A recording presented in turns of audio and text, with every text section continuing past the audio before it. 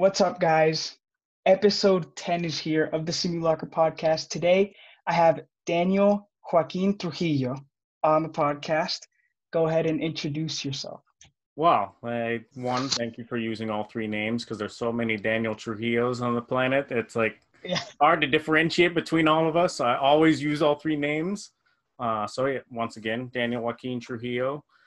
Um, I'm from Las Vegas. I'm a skateboarder and an augmented reality developer, and I do AI research, and I work in the film industry for my day job to support my habits of skateboarding and random research into things that I just find necessary to enrich my life. And yeah, it's just working to support the passions that I have. And currently one of those passions has become my job, which is filmmaking. So it's, yeah, I guess that's my intro. So I'm gonna go ahead and link all of your social medias, your website, and everything, so people can check it out. So obviously nobody knows you yet, but you work in augmented reality, you do skateboarding, and now filmmaking. So I'm sure you didn't do all those three things off the start. Did you get in? Is the skateboarding the first thing that you got into? Yeah, so skateboarding I got into when I was like 9, which was 1996. So, I've A been while ago. skateboarding for a very long time. And so that goes hand in hand with filmmaking for a lot of people. Like Spike Jonze, he's a famous filmmaker. He started out making skate videos and stuff. And skate videos are just a part of skateboarding. So it's like naturally came together. And then at the same time, like when I started getting really heavy into making skate videos, that's the time that YouTube, or like before YouTube, there were like other action sports sites and stuff, like where people would just share video files, and it was like you had to download the videos and things, which is funny thinking about now because like Yeah, streaming and all that. now it's just streaming. Yeah. But and they were like really low quality. It was like 320p or whatever, just like microscopic, just like blobs skateboarding. And so once like those sites started coming online, me and my buddies would make skate videos, share them with people. And also it sort of went hand in hand with the particular kind of skateboarding that I did called freestyle skateboarding, which is like the ancient kind from the 80s that sort of died off because it seemed really uncool because the fashion was terrible. People wore short shorts and stuff, and it's like more what people perceive as like dorky kind of skateboarding. And it's just technicality, like you and the skateboard and nothing else, like no obstacles. So versus like street where you're skating someone's rails out in front of their business, or Stairs or whatever, vert or maybe. stairs, things like Yeah. that. And so freestyle like didn't really have a community in the early 2000s. And once like before it kind of coalesced into social media, there were like online forums and stuff where me and a bunch of people started like becoming friends and then being able to share videos through these video sharing websites. And then we all started like skating, meeting up with each other and stuff like that, and making skate videos. And now it's sort of like YouTube came about in 2005, and it really like exploded the ability to share videos and stuff. And that's how it led to filmmaking, sort of like. So around 2009 or so, when the like market crash happened back then and the economy just tanked immensely, I ended up started working in robotics. And then just skateboarding and filmmaking were like a side thing, although I used that to support my like skate trips and stuff, because I'd always like piggyback going to Japan or like some other place, just with skateboarding, like use that as an excuse to go somewhere and travel the world, because like, oh, there's a competition in Philadelphia. I've always wanted to check Yeah. that place out, so I'm going to go there for that reason and then still explore.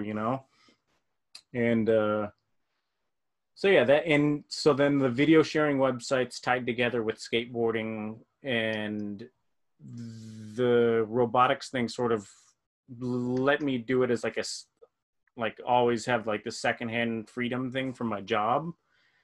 And then I was offered a filmmaking job after that that just really pushed me forward and gave me even more freedom to go skate and stuff, and gave me access to a whole bunch of video equipment. And that's how I sort of fell into augmented reality stuff. Was I was working in film, and we were trying to find well, I guess I'll backtrack a little bit.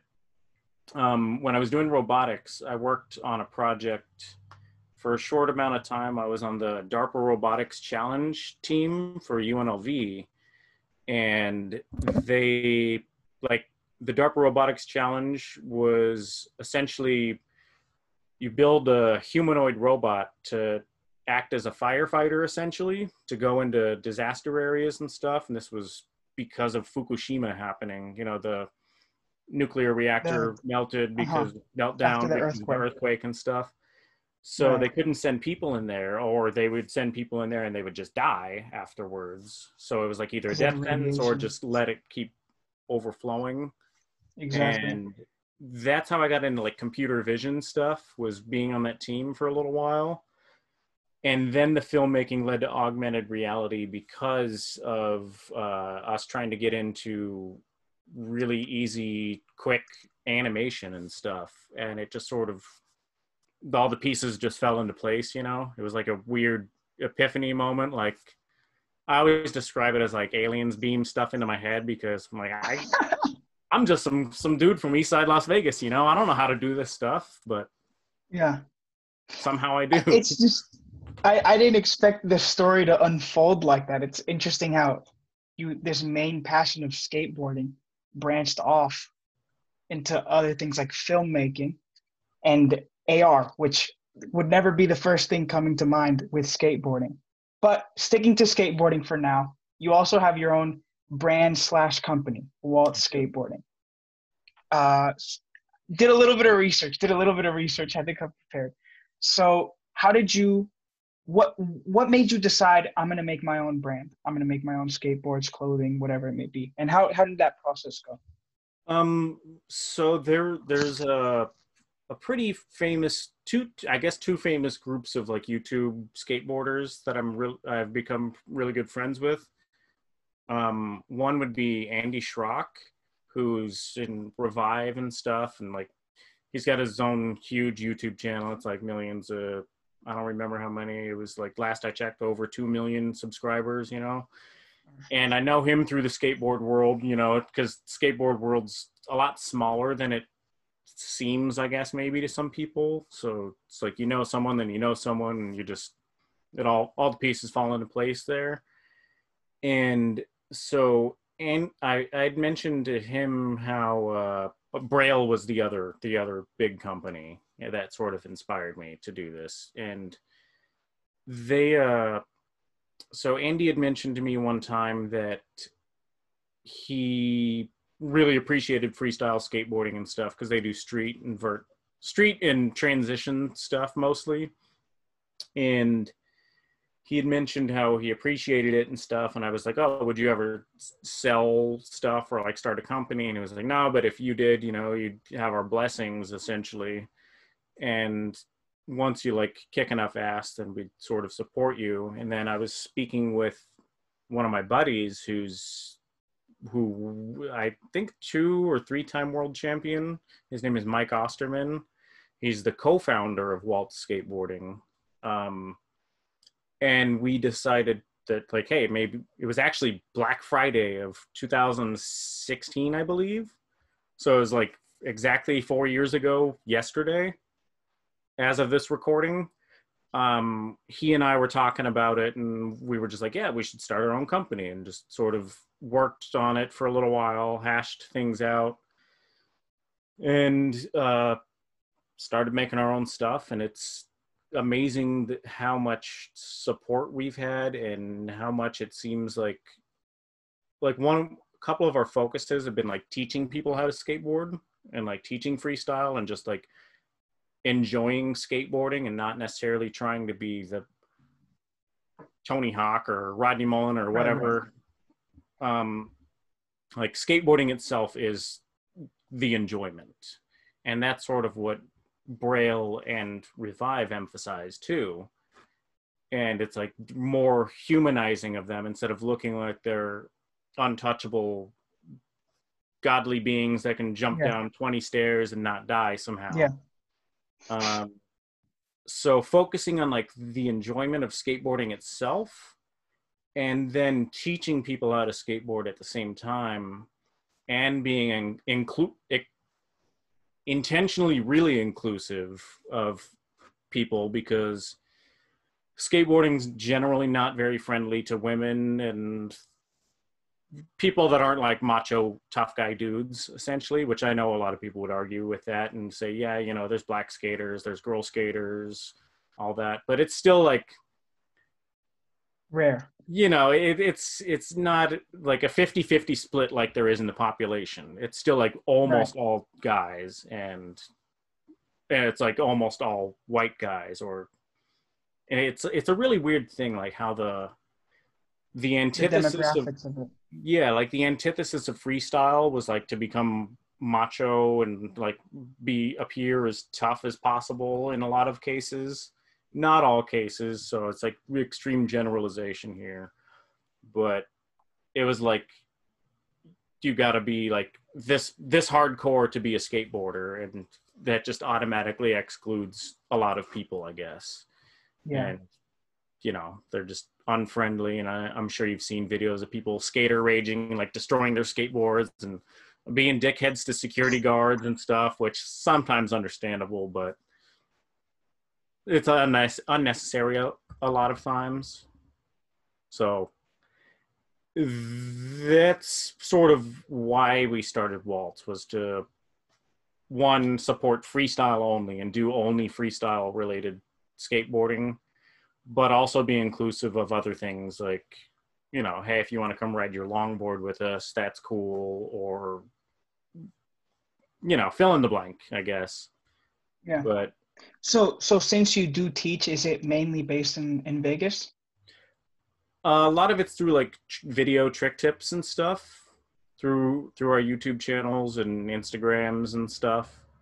So although before COVID, we would have regular sessions and like meetups and stuff, primarily in Long Beach, because there's not really any other freestyle skateboarders in Vegas. Like there's one like solid freestyler besides me, and then a couple people that can do a little bit, like, but there's not really any like fully Yeah. developed freestyle Proper. Yeah. skateboarders. Yeah. So a lot of it's in California and stuff, or through video conferencing type things like live streams and trick tips. And that shows like how much different it is start being able to start a business now with social media and Zoom calls like this, or being able to post videos. So how are you able to start a following?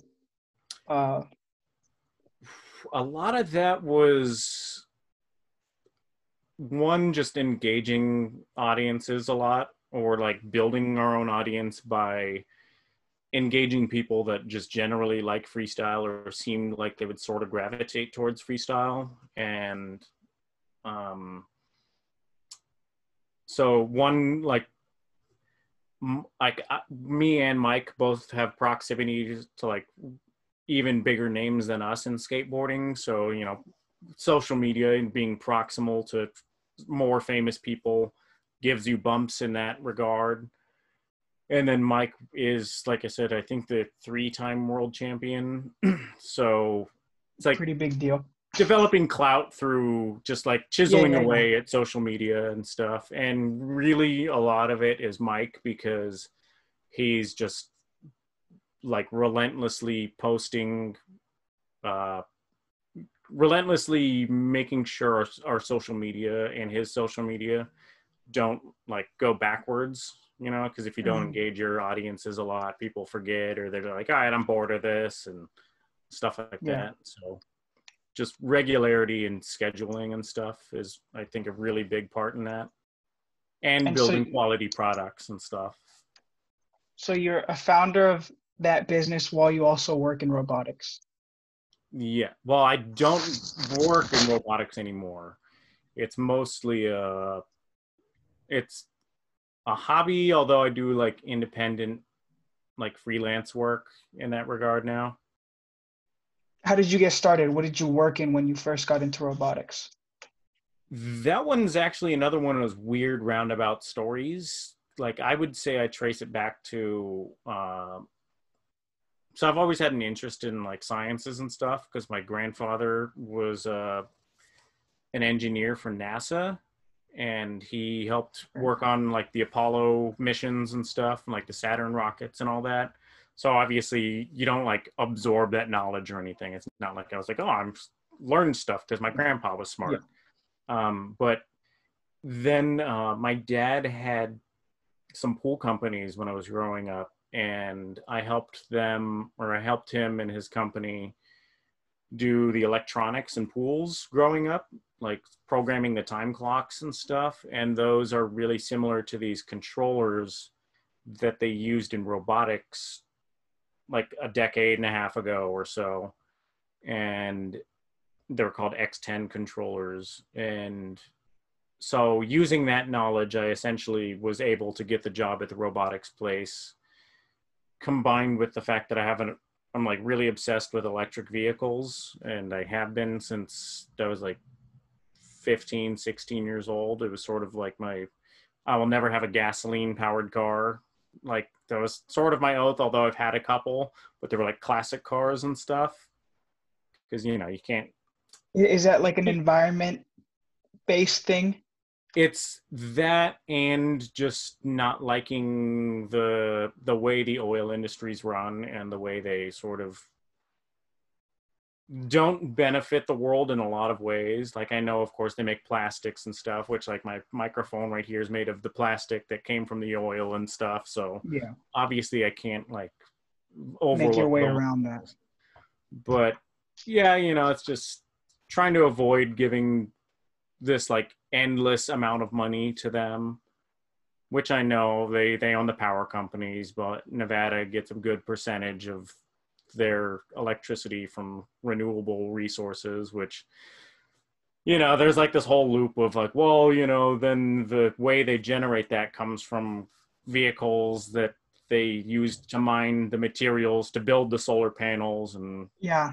I don't, as long as I'm not constantly burning fuel myself, Right. that's it's a little piece of the puzzle, I guess. In the last election, though, no, I'm pretty sure Nevada voted to have 50% renewable energy or something by 2030, I think it was. Yeah, I think so, which, it's a good step for sure. But I feel like the way the state's going about it, because of lobbying from NV Energy, they tend to err on the side of having centralized power generation. So like NV Energy has their like, whether it's solar or natural gas or whatever, wind, they're still generating off site, and you can still have blackouts that way. And you still lose a lot of power in the transmission of power, like because you have to move it across huge distances. So you're still losing a whole bunch of that gain that you made. So I personally think like decentralized solar, where everyone essentially has their own battery pack and solar generation on their house, is obviously a much better idea. And then have that augmented by NV Energy generating electricity. Yeah. Although you can't force people to get solar power. But you can force them through legislative action, like NV Energy did. You can block efforts for people to do so and block incentives for that and stuff, which don't kill me, NV Energy. Just just speaking my Don't think they're mind. gonna see us. I know. Yeah. But it was nice that you talked about that, because I'm not that educated on politics, or I used to be interested, but I feel like while I am entering the age where I have to worry and vote, I also don't want it to like overcome my life. So I don't understand the whole lobbying and energy or any of that. So thank you for Yeah, that little it's education moment. yeah. You don't have to worry about that for a little while, but Yeah. yeah. Uh, segue. You released a movie, I think it was just under a year ago, called Primitiva. Am I saying that right? Yeah, Okay. And did you actually record that in Costa Rica? I saw something about Costa Rica. almost all of it was filmed in Costa Rica. There's like one tiny scene that was filmed in a park in California because we were incapable of shooting it when we were in Costa Rica because we ran out of time.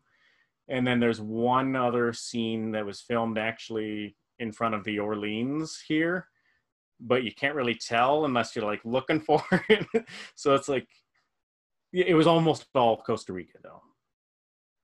So I last episode, I just had a UNLV film student come on and talk about how he's involved in film and how they network for actors and such. So I'm also interested in how you met this group of people that were willing to act in this smaller movie. Like how was it produced? What role did you play in it? Do you want to go ahead and elaborate on that? Yeah, that because that one's it's a weird story. It's like I looked a little bit into it. It was trippy to say the least. so through Instagram, which connecting back to social media and allowing these things to Yeah. happen and making it easier for stuff like this to happen. Through social media, I met these two sisters, Kansas Bowling and Parker Love Bowling, and they they were coming to Vegas one day, and like Kansas had filmed a Trauma film, which is Trauma is like a low budget, like gory type studio. Like they just make all sorts of B movies, and she had released a movie on that, and I had seen it, and I saw that they were in Vegas, so I was like, hey, let's meet up and like talk about movies and stuff, and we did that. And then a couple weeks later, Kansas had posted something on Instagram like, hey, if anyone wants to be a part of a movie in Costa Rica, hit me up. And I guess I was one of the first people to respond to it. So originally I was just supposed to act in the film, like I was just playing a character, and that was all. And I'm trying to think of what things to, because it's a really long complicated story, but I'm trying to keep it semi condensed. Yeah, go ahead. So I was originally just supposed to act in it, and then there was the one of the filmmakers, like the cinematographer or director or something, couldn't make it for some reason. And this was like the day before we were flying out. And so it's like T-1 day or so. And because they couldn't come, their spouse didn't want to come. And then because those two weren't coming, like the entire film crew just dropped out. So it was like all the actors were left. On And I your was part like, a day before. yeah, and I was like, well, I already got this ticket and I already took the time off work, so I'm going, and I want to make this film, so I'll bring all my cameras and stuff. And I did. I brought cameras that I borrowed from work and some cameras one camera I had just purchased and a drone, and like because I had a bunch of borrowed equipment essentially. And we went out there with no script, and everyone that you see in the film is everyone that helped make the film. Well, other than like the music and stuff, but everyone that was in the film was part of the crew at any given point in time. Like whenever you don't see someone on camera, they're probably behind the camera doing something. And so switch to another point, like while we were out there filming, actually before I get to that, so we got there, no script, and we had like a meeting where it was like 15 minutes long, and I have like the video recorded from a GoPro that I just set in the corner of the room, where Kansas described what she remembered from the script, and we just like wrote it down, like what we got to get done in this movie. So that whole movie is based on like a description of a script that we never had a copy of, and like like third hand dictation of script and writing down. And then, you know, we were just impromptu, just making all the lines in the movie are 100% made up. So even the rambly, weird conversations we made up on the spot. And I don't know if you ended up seeing a part or seeing anything about how I almost drowned making the movie, but there was one point when I was filming like there's a lot of really cool drone footage in the movie. And while I was filming some of that, like I apparently caught part of Kansas being swept out into the ocean, Kansas and I think Kevin Hayland and someone else. You can see him like sort of getting swept out into the ocean because I had already gone out there and was like, this is way too strong for me. I can't swim in this, so I'm going to do the drone stuff. And then right when I'm landing the drone, I could hear like, help me, help. And, you know, Kansas is out there drowning and stuff. And I'm like, oh shit. I look around and there's no lifeguards out there. And it's just like super crazy waves. And I'm like, oh no, what do I do? And I found some other people like a little ways away from us. And I was like, hey, go get a lifeguard. I'm going to go out there and try to save her. So I go out there and I get swept up in the waves too. And it's just like, madness. I was convinced I was going to die. I was like 100% convinced. I'm like, holy shit, I'm dead. This is it. I just made a terrible mistake. And then at the same time, Calvin Madsen, who is actually Michael Madsen's son, he's in a bunch of Quentin Tarantino movies and stuff. And actually the Bowling Sisters are also in Once Upon a Time in Hollywood. So, you know, there's that. I've been wanting to watch that movie, but haven't been able to get it.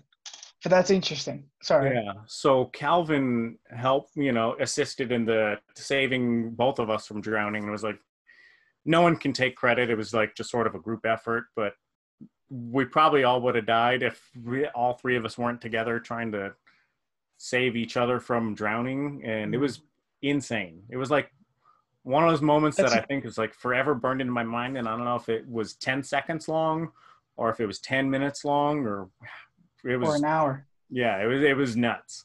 And then the whole time while I'm like trying to get to shore, I like look and I can see those two guys that I told to get a lifeguard just standing there watching. And I was like, oh, I'm gonna get back to shore and kill those guys. But they didn't get anybody. No, they didn't. They were like, hey, look at this. Yeah. Didn't even bust out their phones to film us dying or anything, you know? The least you could do nowadays. Yeah. But that's kind of a crazy experience to just get this group together and go to Costa Rica to record it. How was that decision made? So the movie was supposed to be just based in the jungle, and for some reason they decided on Costa Rica. Like I had nothing to do with that decision making. It was like decided on Costa Rica, I assume, because it's cheap and it's friendly to Americans, and there's animals there, which if you watch the movie, there's a whole bunch of B-roll of animals, because in the original like rough cut of the film, there wasn't enough footage to make like a full-length movie. And I was like, well, I filmed a whole bunch of bugs and sloths and other random crap the whole time I was there, because I was so excited to be there that I'd just wake up at like 5 o'clock in the morning when this monkeys started making noises and stuff, and went out there and just filmed like ants doing their ant jobs and millipedes and stuff. So Enjoy there's a whole bunch of that. Yeah. Which is, you know, it was crazy contrast from Vegas, because Vegas is... There's nothing here. Yeah, it seems like there's nothing. It's very sparse in terms of like compared to the jungle. Unless you go out into the mountains, there will be a couple snakes or bobcats, but it's that sounds like an amazing experience. Oh yeah. And what was it like releasing it? Sort of seeing public's reaction and whatnot. It's been interesting because there was a whole bunch of things that were just sort of left out of the movie that we didn't get to film in terms of like what the original plot was, and there was so much like loose interpretation of what the plot was. Like I never saw a script for it until like I was done editing it essentially. And then I saw like the original script and I'm like, oh, okay, this is how this is supposed to pan out. But I was already done editing basically. Too late, yeah. So it seems to be like, because the movie itself was like really loosely assembled in a way that like it's almost like a weird fever dream or something, and it's not like a really definitive plot, and it's all connected with tied together with like weird hallucination sequences and stuff that I used AI to do those Yeah. scenes in it. So the public reaction, it seems like most people like it. People seem to find a few parts really funny. Like there's a part that I inserted at the last moment, actually, the part that I filmed at the Orleans, where there's just a random song thrown into the movie. And it's also like a Simpsons joke. So it's like this multifaceted joke thrown into the movie that also ties to the plot of the film. And it's also referencing this movie called Streetcar Named Desire. And so it's like people seem to like that part a lot, just because it's like a Simpsons and it's a Marlon Brando reference, and it also ties to the plot of the movie. And then also, actually, you had mentioned in your previous podcast Tommy Wiseau. I wasn't The aware of Room. this until I saw the movie, because I'd seen The Room a million times, and I'd actually gone and saw him in LA and met him and stuff, which he's exactly as weird as he seems on film, or he's just constantly putting on this act that he's that weird. But That's that's the crazy part. Is it a character or is he genuinely like that? seems like he's genuinely like that. And I didn't know until Disaster Artist came out that he also used the same exact scene from Streetcar Named Desire. Like he emulated that as well. And they reference it in Disaster Artist. So I was like, man, I made this joke preemptively. And I also referenced The Room in that movie. So it's like I'd, these, I'd have to I'd have to watch the whole movie you made. I saw a couple scenes. One where the guy's screaming about the tea and having bad dreams. oh Uh, yeah. yeah. So it's I'd have to watch it later on my own time. Yeah. Uh, And actually that scene was like one of the hardest to edit, because I shot a whole bunch of stuff on a Steadicam, and the camera that you see, I don't want to go too much into like director's commentary for this movie, but like all the stuff that you see was a camera that I just set aside because we had no external audio equipment. So the camera was just sitting there to record the audio, and I was doing a whole bunch of like cool fancy Steadicam work and stuff, and that footage ended up getting lost. And then so that was difficult. So it had me crossing frame a whole bunch of times with the Steadicam in front of the camera that was recording the audio. And then you can also see me moving around in the reflections in the background, like because there's some images behind them of like tarantulas and stuff, like framed pictures behind their heads. You could see me moving around and all that. So I had to like cut myself out of all that stuff. Like I had to do some, what was at the time really difficult editing work for me to remove you myself. edited the whole movie, Yeah.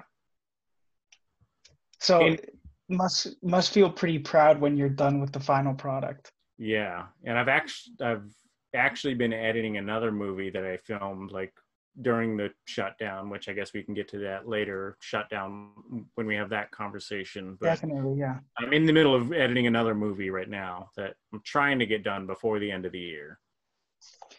So I didn't actually know this until you mentioned it, but I did see the scene in the movie where it's sort of like a hallucination and it's pretty trippy and it's overlapping the actors and all that. And you said that you used AI to make that. Yes. And you also create AI that makes its own art or own faces. Uh, how do you program that? How did you learn how to do that? Um, I guess I can't say that I take credit for like creating any of that stuff, because like the way a lot of this works is just like stacking up work on top of other people's work. So it's just like building on the shoulders of giants, as the phrase And then the goes. AI just learns on its own. Um, well, so I guess it vary depending on which specific thing I'm talking about, like all the literature stuff that I do.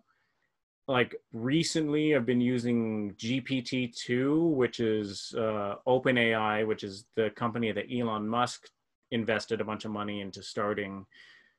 And people have been using that to like write newspaper articles and stuff and all sorts of crazy things. But so, and then like a bunch of the visual stuff has been just work that other people have done, like researchers. And the way I've learned how to do it, because like I said, it's just like sort of depends on which thing I'm talking about, which one, Mhm. how much work I put into it. It's really just like repurposing something that someone else did and changing what it's used for. And the way I learned how to do it, there was this YouTuber that a lot of people seem to hate now because he sort of scammed. I say that with air quotes around it. He scammed a bunch of people, me included, but I wasn't mad about it at all.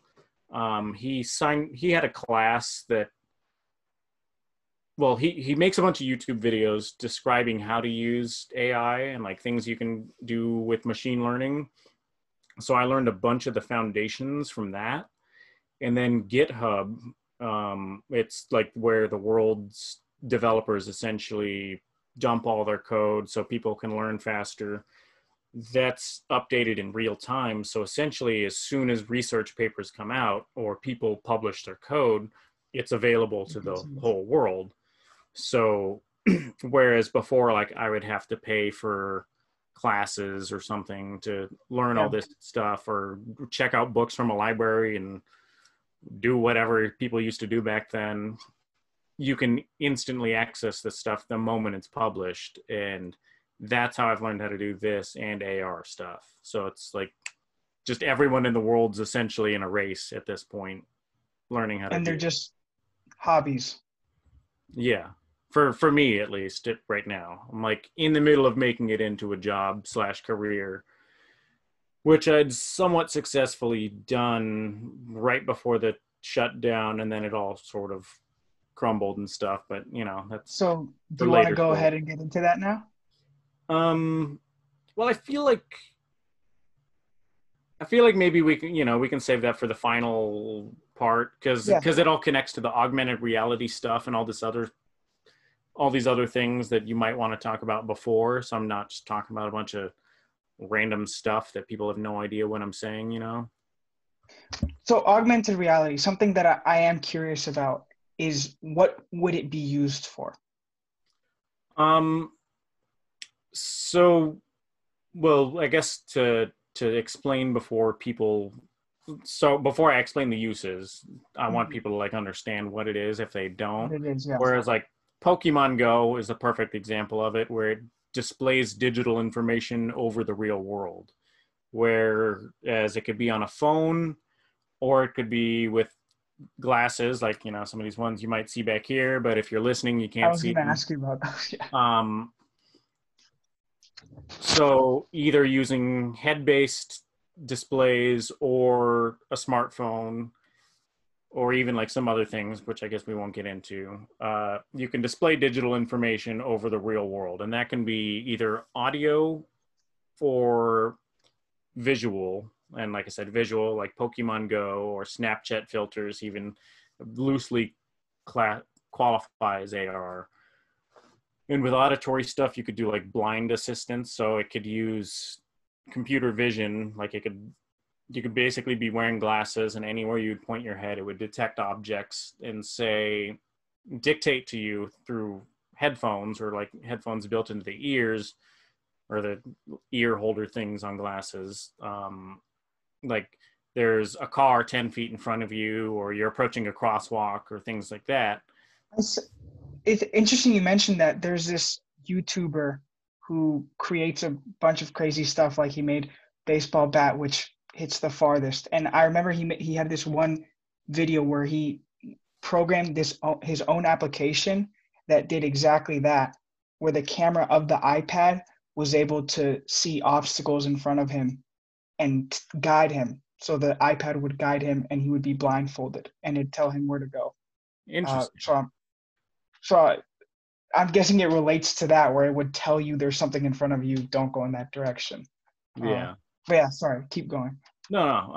You're good, and I definitely want to, when we're done with this or whatever, I definitely want to see what that is because I'm interested in that kind of stuff. Yeah, I'll find the channel. Yeah, Yeah. So definitely. then, like uses for AR, you could have like the blind assistance thing that I mentioned, or video game type stuff, like because games are cool and everyone loves games and all that. Yeah.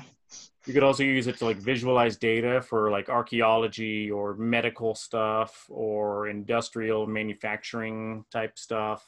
I used the Nreal glasses, which are like glasses type ones, which once again, sorry people that won't be able to see it, but they're like these. Look almost like normal glasses, just with cameras in the lenses, and then they have displays built in. And I was able to use those to always have an image of something that I was trying to paint. And I painted a mural recently by using those glasses and just always having the image of the thing I'm trying to paint in front of me instead of having to look at a And separate picture and stuff. even if it's that close to your eye, you can see it just fine and clearly. Yeah. And so you can use it for that kind of stuff. You can also use it for like navigation, like indoor navigation or outdoor, like Google Maps. They're coming out with real-time AR navigation. I think it's supposed to be in the newer ones, but I don't know. Haven't been out using maps lately. Yeah. It can be used for translation and like translation and also like American or sign language recognition, so it can translate Yeah, sign ASL. language. And Oh, wow. That would yeah, be interesting if somebody was speaking to you in sign language and they would instantly translate it with the camera. yeah, I've seen some like And crude examples of that. And and in the future, you'll be able to scroll through social media on it eventually. oh, I mean, you can already do that. I do that all the time on the things that I have. On the glasses? Yeah, And how do you control it? well, since I have so many different kinds, it's like depends on which one I'm using, but the Nreal ones, like the Nreal Lite or Nreal Dev kits that I have, you can either use your phone as the processing power and controller, or you can use like their compute pack that it comes with, which is like a little tethered battery and computer. It's essentially a smartphone without a screen on it. And they also have a controller that goes with that. It's a little crude and stuff, but and then with a Magic Leap headset, like those are some of the like more high end ones. You can use hand tracking, you can do eyeball tracking and voice recognition, which the Nreal is supposed to be able to do voice recognition and hand tracking soon, but it's not quite there. It's really just a matter of people catching up with the software, where like they're sort of depending on independent developers, and Magic Leap, they had billions of dollars and had in-house developers for a lot of that stuff. Which then once you have, so, you said you can scroll through social media and stuff. From there, you can do like remote collaboration, like instead of having a Zoom call like on a flat screen like this, if it was implementing one of the other things you might have seen an example of called volumetric video, where it's essentially like a sphere of cameras around a person or an object, and they're all pointing inward, and it builds like a 3D model of whatever's at the center point of all that. So you have like a full hologram of a person, like Star Wars or whatever else uses Well, holograms. like what they do for video games too when they scan.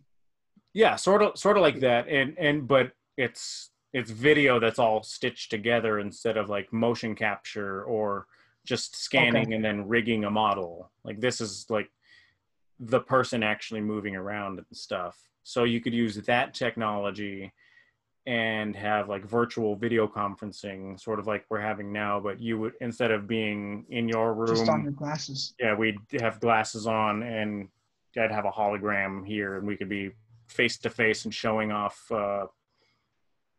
we could show data or whatever it was that You could see what I'm seeing, essentially, from my point of view. Could you do that? possibly. Yeah. Oh, yeah. That's totally possible. That's like doable today. Like that's, Well, it has cameras on it, so. yeah. And then What do like, you? Sorry, yeah. continue. No. You continue. This is new to me. I haven't heard of this technology before, and I saw some examples of it on your social media. Before I ask that other question, how are you able to record what the glasses are showing you? Well, some of them, like you might be able to tell, I just stuck my smartphone up there and recorded through the glasses that way. But a lot of them either have built-in screen recording functions, so it records what a camera's seeing and also records whatever it's superimposing on it, and just sort of mashes the two on top of each other. So there's the built-in ones, and then there's also like developer type, like Magic Leap has it built in. You don't have to do anything. Nreal and Mad Gaze, like this other one back here is called Mad Gaze Glow. Those you have to put it in there yourself when you're developing whatever application you're building, because they're not, they're like just getting to the point of being consumer devices, so they don't have like a whole ecosystem of apps built. So it's Yeah. really up to whoever the developer is has to put the So recording that sort function. of leads into what I was going to ask is, which might be a really broad question, but what future do you see for the use of augmented reality glasses? Um, let's see. Sort of. So immediately, like what's possible is, all the stuff I had already mentioned. And then it can, like the technology that's available today, like we can do spatial mapping of the insides of buildings. So you could have games that interact with the real world. Like, so the iPhone 12, I don't have one, but iPhone 12s have LiDAR on them, but with that, they do really good mapping out of rooms and stuff. And you can do, like I said, that can be implemented into games and stuff, but it can also be implemented into like mapping applications. So then they can have, say, if you're walking down the street with your augmented reality glasses, you can have everyone's biggest dream. You can have ads for whatever crap that they want to throw out in the real world Yeah. all over the place. And you could also have, say, digital screens on certain walls in your house that only you can see.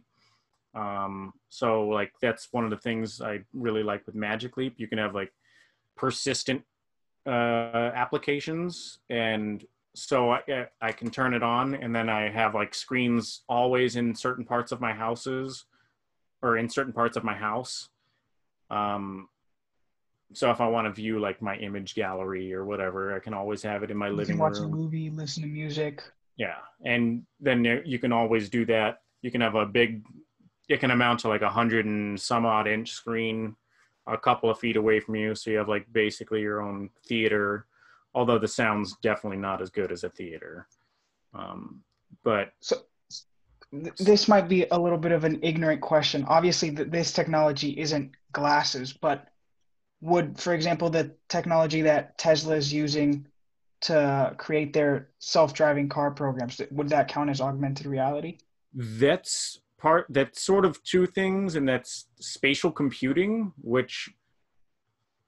so it's spatial computing and computer vision, and they all sort of rely on each other, like not in augmented reality, but spatial computing's like what they've called the fourth wave of computing, or like one of the facets of the fourth wave of computing, where the first wave was just building the giant mainframe computers that took up entire buildings. You had punch cards and stuff.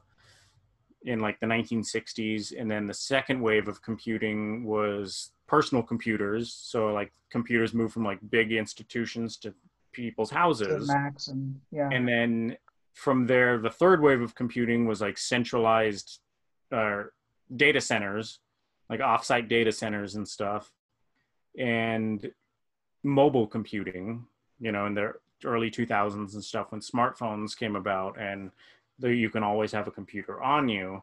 And then the fourth wave is the spatial computing and AI and the Internet of Things, and all these things sort of blend together to like I said, some of these terms are interchangeable, and a lot of academia don't fully agree on what counts as one or the other. But Tesla or other automated vehicles or autonomous vehicles, they rely on spatial computing and computer vision to detect and understand the world around them. And that's the same technology that you use to do augmented reality and Yeah. volumetric video. So it's like, it's the same That's why I was a bit technology, curious. just applied slightly differently. Applied differently. Yeah. Because I remember seeing one of the test drive videos where it does show how it maps out the car's surroundings and the lanes in the street and how it adjusts itself. And so it's sort of like overlaying the image of the world. So that's sort of what I was curious about.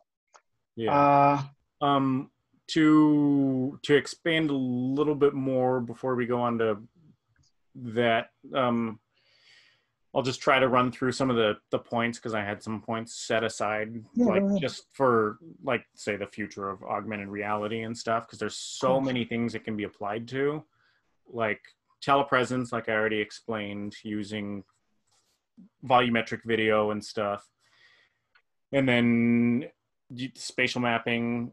And all of this is relying currently on like big bulky headsets, and it's starting to move into glasses and stuff. And then with current technology, you can also use computer vision with those kinds of glasses to detect like gas leaks and stuff, because you can see different spectrums of light with the sensors that detect the rooms around you. They're called depth sensors, and they use infrared. So using infrared, you can essentially start coming out with like real-time predator vision, if you've ever seen the Predator movies, where he can see heat I signatures and haven't. stuff. Yeah, you don't need to necessarily. It's like this But alien it's an comes to Earth. example. It's an Alien example. comes to Earth and he can see like the infrared spectrum essentially using augmented reality, which is funny now that I Right. put it like that. But you could also even see like blood vessels and stuff, so it can work with like like the medical field. And then for some more ridiculous future things, because that's all stuff that's possible now, like they're going to have wireless glasses that rely on 5G and computing done off the glasses, whereas now they're tethered to a computer. And then you can more quickly translate sign language and languages and stuff like that. And then telepresence with sensors that are based in the glasses, so you don't have to have like a huge capture studio or a separate camera for the volumetric capture. And then, like I said, you might be able to have superpowers, like seeing other superpowers with quotes around it, like seeing Yeah. other spectrums of light or like gamma radiation or things like that, because they could integrate other more powerful sensors. And then you could also be able to control those things using like EEGs, like a electroencephalogram, which detects brainwaves and stuff. Which actually, I have a headset somewhere. It's out of reach, I guess. But like that's all possible still today. Oh, But I think I watched this documentary and they used an EEG in it. So yeah, um, and the and I could definitely see a doctor slapping some of those glasses on to help in surgery or whatever it may be if you can see blood vessels and everything. yeah, and like Uh, that, those applications are just starting to be used and stuff. as so maybe a more controversial question, and again, quite new to this and ignorant on it. But if everybody just had their glasses on and was scrolling through their own social media and only they could see it, or you were watching a movie and only you could see it, would do you think we would become more detached or more separated, I guess, if everybody was just living in this own augmented reality? I think that is entirely possible. And I'm actually loosely working on the script for a film because the first two movies that I've made were like me making other people's movies. And I want the next one that I make to be something that I make myself, like from the ground up. Mm, And that's sort of what I'm trying to explore in this movie, where it it might revolve around a pandemic type situation or like extreme isolation situations where people end up becoming detached in that sort of regard, and essentially to the point of addiction, because that's also definitely possible because social oh yeah, media addiction is a real thing, and or very just real. internet addiction is a real thing. And I feel like it could definitely have some like physiological effects. Like it might really start messing with our eyeballs or the way our neurons work in terms of our like visual cortex or something. And it can also have some like extreme psychological effects like detachment and just, once again repeating myself, but full on addiction to Yeah, if you lost your ability to access the augmented reality, then you're like separated from the rest of the world in an even more dramatic way than we are, say, if Facebook yeah. goes down and then we're all also simultaneously in a pandemic or whatever. And that's what's interesting because I guess you can sort of consider yourself a pioneer of augmented reality glasses because they are already being used, but not nearly at the scale that they might be in 10 years. So you're sort of seeing how the technology develops. And so, for example, when social media was a new thing, it was made with a positive uh, idea in mind, and it ended up being this addictive thing that was just driving consumerism or whatever you want to call it. And that's sort of something that I guess using more AI and VR and AR, things that the people that lead those industries are going to have to look out for, so they don't run into the same issues. Yeah, Because addiction to these sort of technologies is definitely real, and I feel like people don't admit that simply because it's something that seems so normal in our lives these days. And if you see this being more normal in the future, uh, you know, take the positive side of it, I guess. Uh, Sort of curveball there, sorry, but uh, yeah, wow, I didn't know I had that many uses, honestly. Uh, and definitely now that I know who you are and I follow you, I will also be seeing how that develops over time and I what appreciate sort it. of work you do with that. So, do you want to go into the COVID now, how that has sort of impacted you? And also, since you mentioned it, that you also want to create your own movie now, which I guess can capture this detachment and everything. Was that inspired also by the pandemic? Um, it was inspired by a couple things. The pandemic was one of the major factors in it because like the whole film industry was shut down for like 6 months essentially, or like 7 or 8 months in my case. And I wanted to be able to make something that required no one else or like very few other people, to where I could just film it all myself. I could film myself doing all this stuff and do all the visual effects, and because I already know how to do augmented reality stuff, so I could probably even just use real augmented reality to fake all these scenarios, and not actually have to do the visual effects. So the pandemic forced me to sort of think about it in that regard, like just what can I do by myself without access to a studio and all that. And yeah, so it was definitely a driving force behind that. And then there's this short film on YouTube called Hyper Reality, and it sort of explores what actually they call, actually the term hyper reality comes from the book Simulations and Simulacra. Um, where in the short film, it's like just AR run amok, and it's all from this person's perspective, so it's an entirely POV short film, and they're like on a bus and there's just being bombarded with ads and stuff, and then they go to a grocery store and it's just ridiculous like bombardment with ads, and buy these, try not to use too many cuss words. Like I know it's okay, but I'm trying to avoid it. Yeah.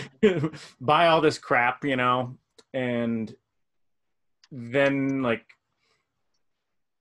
so it's like them just being bombarded with AR essentially in all sorts of ways, where it's like the crosswalks and ads in the sky and ads on literally everything.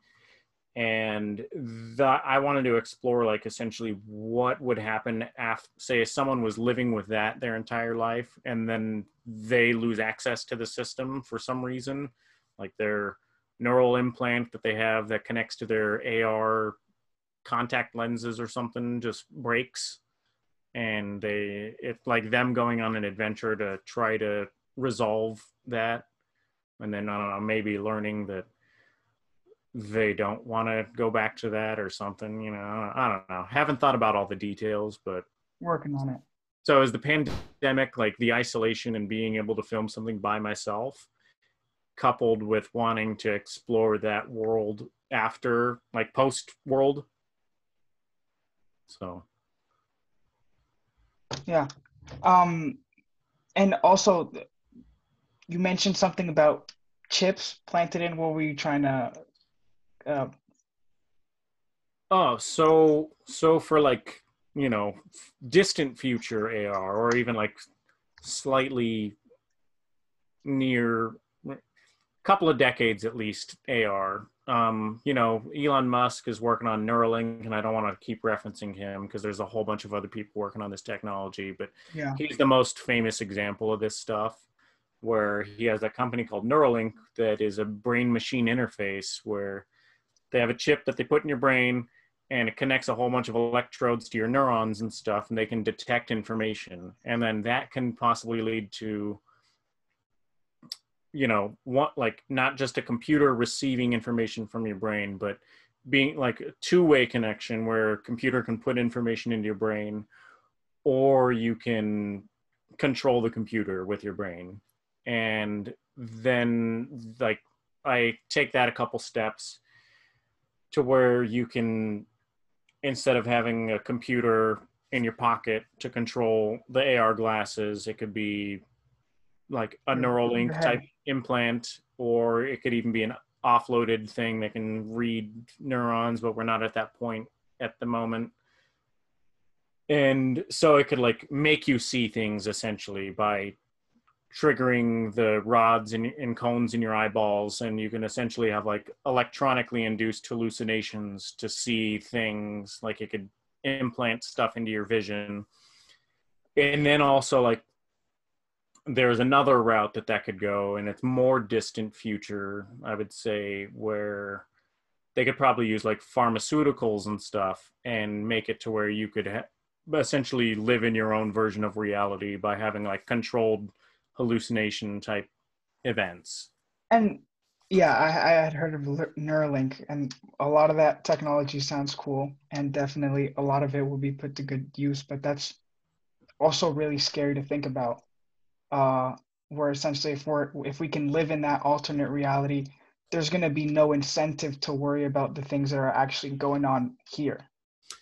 Yeah, and there's a movie actually that obviously I don't know what kind of movies you like, but I think you might enjoy for philosophical reasons, because it was another one of my like motivations for augmented reality related stuff, where so the movie is called The Congress, and it was made in like 2009, I think, maybe 2014 or something, I don't know. It's called The Congress, and it's Mhm. about this washed up actress that they offer to what essentially amounts to volumetrically scan her. They're like, hey, we want you to do one last job. Try not to spoil too much, but they're like, Mhm. we want to volumetrically scan you so you can just go on living your life and you'll never have to act again. So they create like synthetic actors out of these people, and they end up going into like pharmaceutical augmented reality and the loss of motivations and stuff because people are allowed to live in their own reality. And it's a pretty grim, like dystopian future is what it ends up Yeah. appearing like. But Well, I do enjoy dystopian films, or Black Mirror, which I'm not sure if you watch, which is basically just a bunch of dystopian that's my episodes. Bible right there. Black Mirror. Yeah, that's a great show. But you know, those things when you watch those sort of films or shows, they seem absurd. But I feel like we're also not that far away from a world like that. Yeah, Uh, they do a really good job of making it just close enough in Realistic enough. terms of future Yeah, related stuff that definitely. like you can relate to every single episode. Nothing's like Buck Rogers living in the in a space station, and it's Exactly. like none of it's too ridiculous to where you can't relate. And we have technology today that's probably entirely capable of doing what happens in some of that. Yeah, for Uh, sure. so yeah, I guess that's the only worry about it, and especially for the younger people that are just being born now or will be born in 5 years that are going to directly be born into this world. It's different for me. I guess eventually one day I'll also be your age and I'll have that experience, and we've lived without augmented reality, lived without phones, without social media, and then it's been introduced into our lives. But for future generations are going to be born directly into it. And it's going to be interesting to see the psychological effects over the future, like how people develop essentially in a world surrounded by technology or entirely driven by technology, uh, or what people are going to do for a living Yeah, if if everything's going to be eliminated. and Uh, I definitely agree on that point. And so I had worked in robotics and I programmed robots that essentially made yeah, other robots and stuff, or like robot components. And I'm firmly for automation. Like I really think that it can free us from like the burden of like the perpetually needing to work, like the bondage of the labor cycle that we all have, and but it doesn't seem like that's the route that all the major industrialists want it to go, or like would like say, not to target Jeff Bezos or anything, I'm just going with most common examples. Amazon has like automated so much of their stuff, but they're not using like the money's not going anywhere other than into their own pockets, or maybe they have their charities and stuff like Amazon Smile, but they're still just amassing major amounts of wealth yeah. instead of freeing people from work. It's just like, oh, you freed me from work and now I got all this money, and people are just losing their jobs. And I And really it's think it's sorry, go ahead. oh, I was just going to say I really think that like automation has the ability to make the world significantly better, because then we'd all have the possibilities of or opportunity to do things that we want to do, whereas everyone just imagines, oh no, people will be lazy and they'll just sit on their ass all day and do nothing, which they already do that, or a lot of people already do that, and it's because they're so damn tired after working 40 hours a week or 60 hours a week or whatever. So like I think Yeah.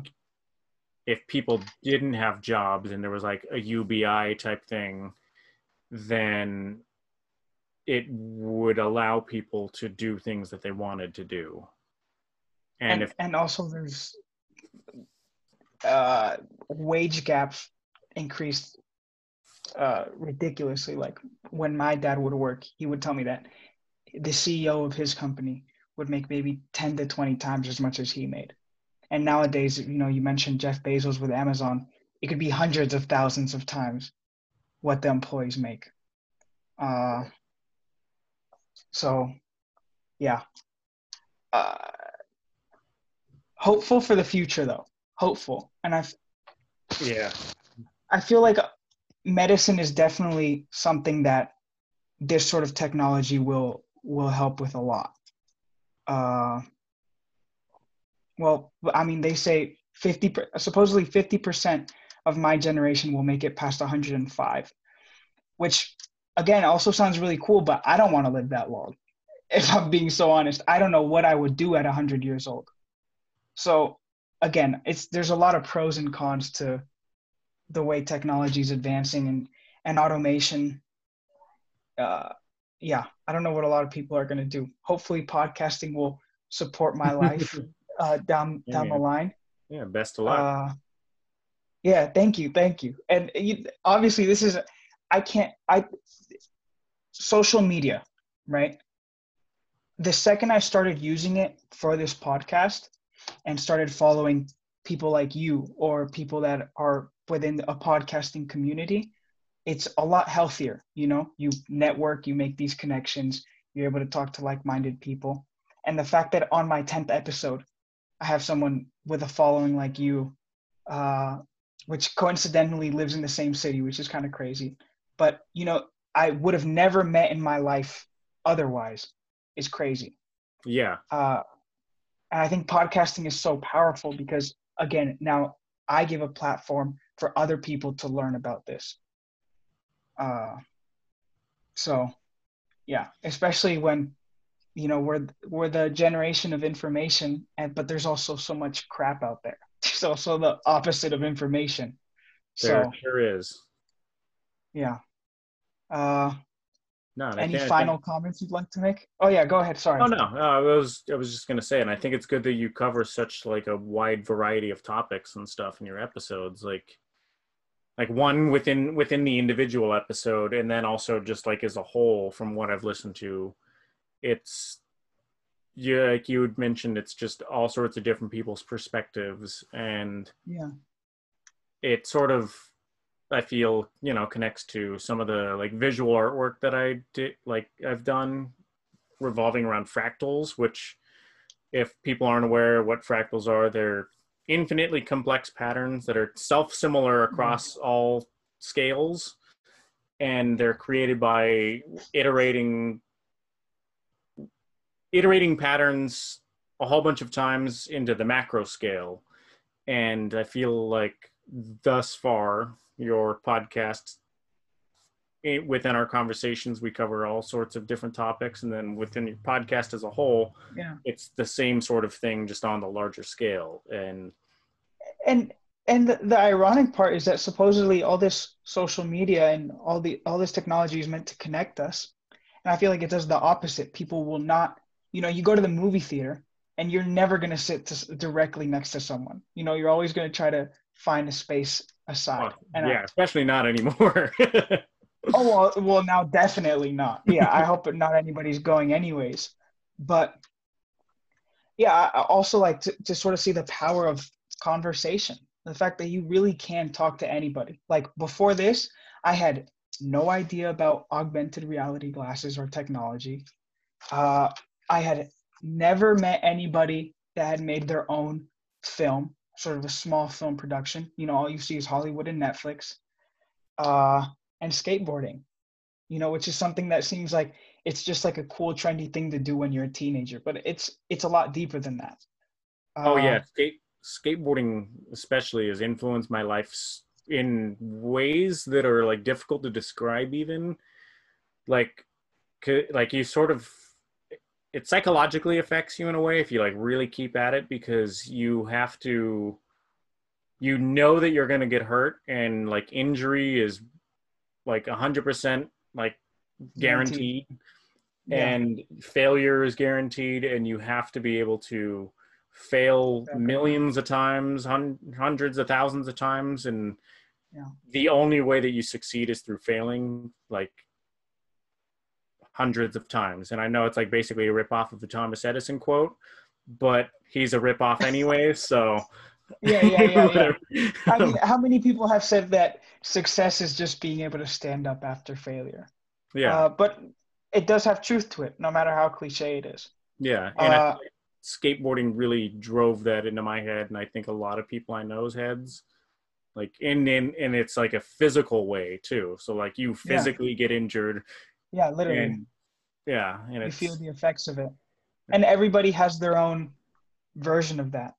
I guess this is a really simple example, but like Joe Rogan with martial arts, and how that gave him different pathways. So seeing that with skateboarding is also really interesting. And I didn't know it tied hand in hand with film. Uh, and it seems like you seem to be at the beginning of technology. Like you were posting when YouTube wasn't even a year old back in 2005, and now you're at the start of this advanced augmented reality technology. So I really do wish you the best in the future, and hopefully lockdown can get done so you can make some more films too. yeah, I hope so too, and I definitely appreciate you having me on, and I'll definitely share the shit out of this podcast and make sure other people I listen to it. appreciate that. Yeah. Yeah. And if people do watch it, they're gonna get to know a lot more about you that they didn't know before. Oh yeah, Uh, because people know that I skateboard, or they know I do augmented reality, or they know like yeah, bits, but I never really told the story to many people about like how Primitiva was made. Which also, I'm gonna skip back to that. There's one really funny addition yeah. to Go that ahead. story. So we were there for 5 days, and then this was like March 2017. So it was right after Trump got inaugurated, and because he was elected in 2016, inaugurated Yeah, January. And but like I said, I believe it was March, and that was at the same time that his travel ban started, and it just backed up immigration completely. So I was unaware of this, and I missed my first flight coming back, and then I got another one, and then I got searched, like random searched on my way in to the plane, and I almost missed my the second flight from Costa Rica, like which would have been yeah. the first one, but I missed the first one.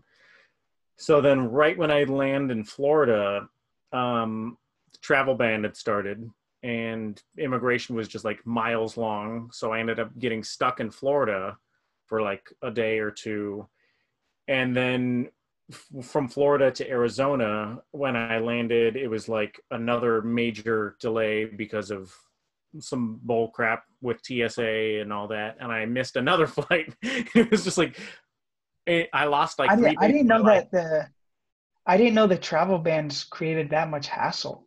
It apparently did, because it was like it went into effect while I was gone, and then when I came back, it was just all screwed up and ruined 3 days. I lost like 3 days of my life to that, and like I had to pay for my hotel room in Florida, and I was all poor at the time, and I'm like, no, it was Yeah, yeah, but all part of that crazy experience. It yeah. also seemed like the film was falling apart a day before, with It everybody was sort of dropping out. it was So doomed, and I scraped something together. So, yeah, and definitely something to be proud of there. I'm proud of the Absolutely. film for sure. Absolutely. Yeah, I'm gonna have to watch it. I watched about like the first 20 minutes, but I what is it, like an hour and 10 minutes long? Yeah, it's like an hour Yeah. 6 minutes, I think. So don't Yeah, I'll expect have to like learn too much or anything, but it's it's just the like being able to appreciate someone else's product, you know? yeah. Uh when we don't open ourselves up to that. And We just open ourselves up to what we're given, the easy stuff. it So, was all run and gun, done on ultra low budget. Like we all paid for our own flights and stuff. We paid for our own food. And I was using borrowed cameras. We had no external audio equipment, so that's why some of the audio is really terrible. Um, that's and also the beauty of it. Everybody started there. yeah, And that's how I see it. Like you're still young, you know? And God knows how much life we have ahead of us. But everybody had to start off like that. And I feel like also technology has been able to give us that time capsule. Like, and you're able to look back on your YouTube videos from 10 years ago. And in 10 years, I'll be able to look back at my first 10 podcast episodes when I was doing Zoom calls on my laptop. yeah, Uh, so hopefully more organized films for the future, for sure. yeah. Uh, and I appreciate you coming on and telling the stories because it was a lot more than I expected. And I wasn't ready for a lot of the vocabulary you threw in there. But I Yeah, there's so much other stuff I'd like to elaborate on, but obviously we've been on here for a long time. Yeah. I don't The want this thing to be is, too long. you also have to give the people a length of time that they're actually going to be like, okay, I could commit to this. Yeah. So Yeah. But that doesn't rule out the possibility of a second episode. So we could definitely stay in touch for that. yeah, Thank you again. Thank you to everybody watching. Definitely spiced up. Can't believe we went from getting into skateboarding to augmented reality at the end. Crazy conversation. yeah, it's been And a pleasure. yeah, have a blessed day, everybody. Peace.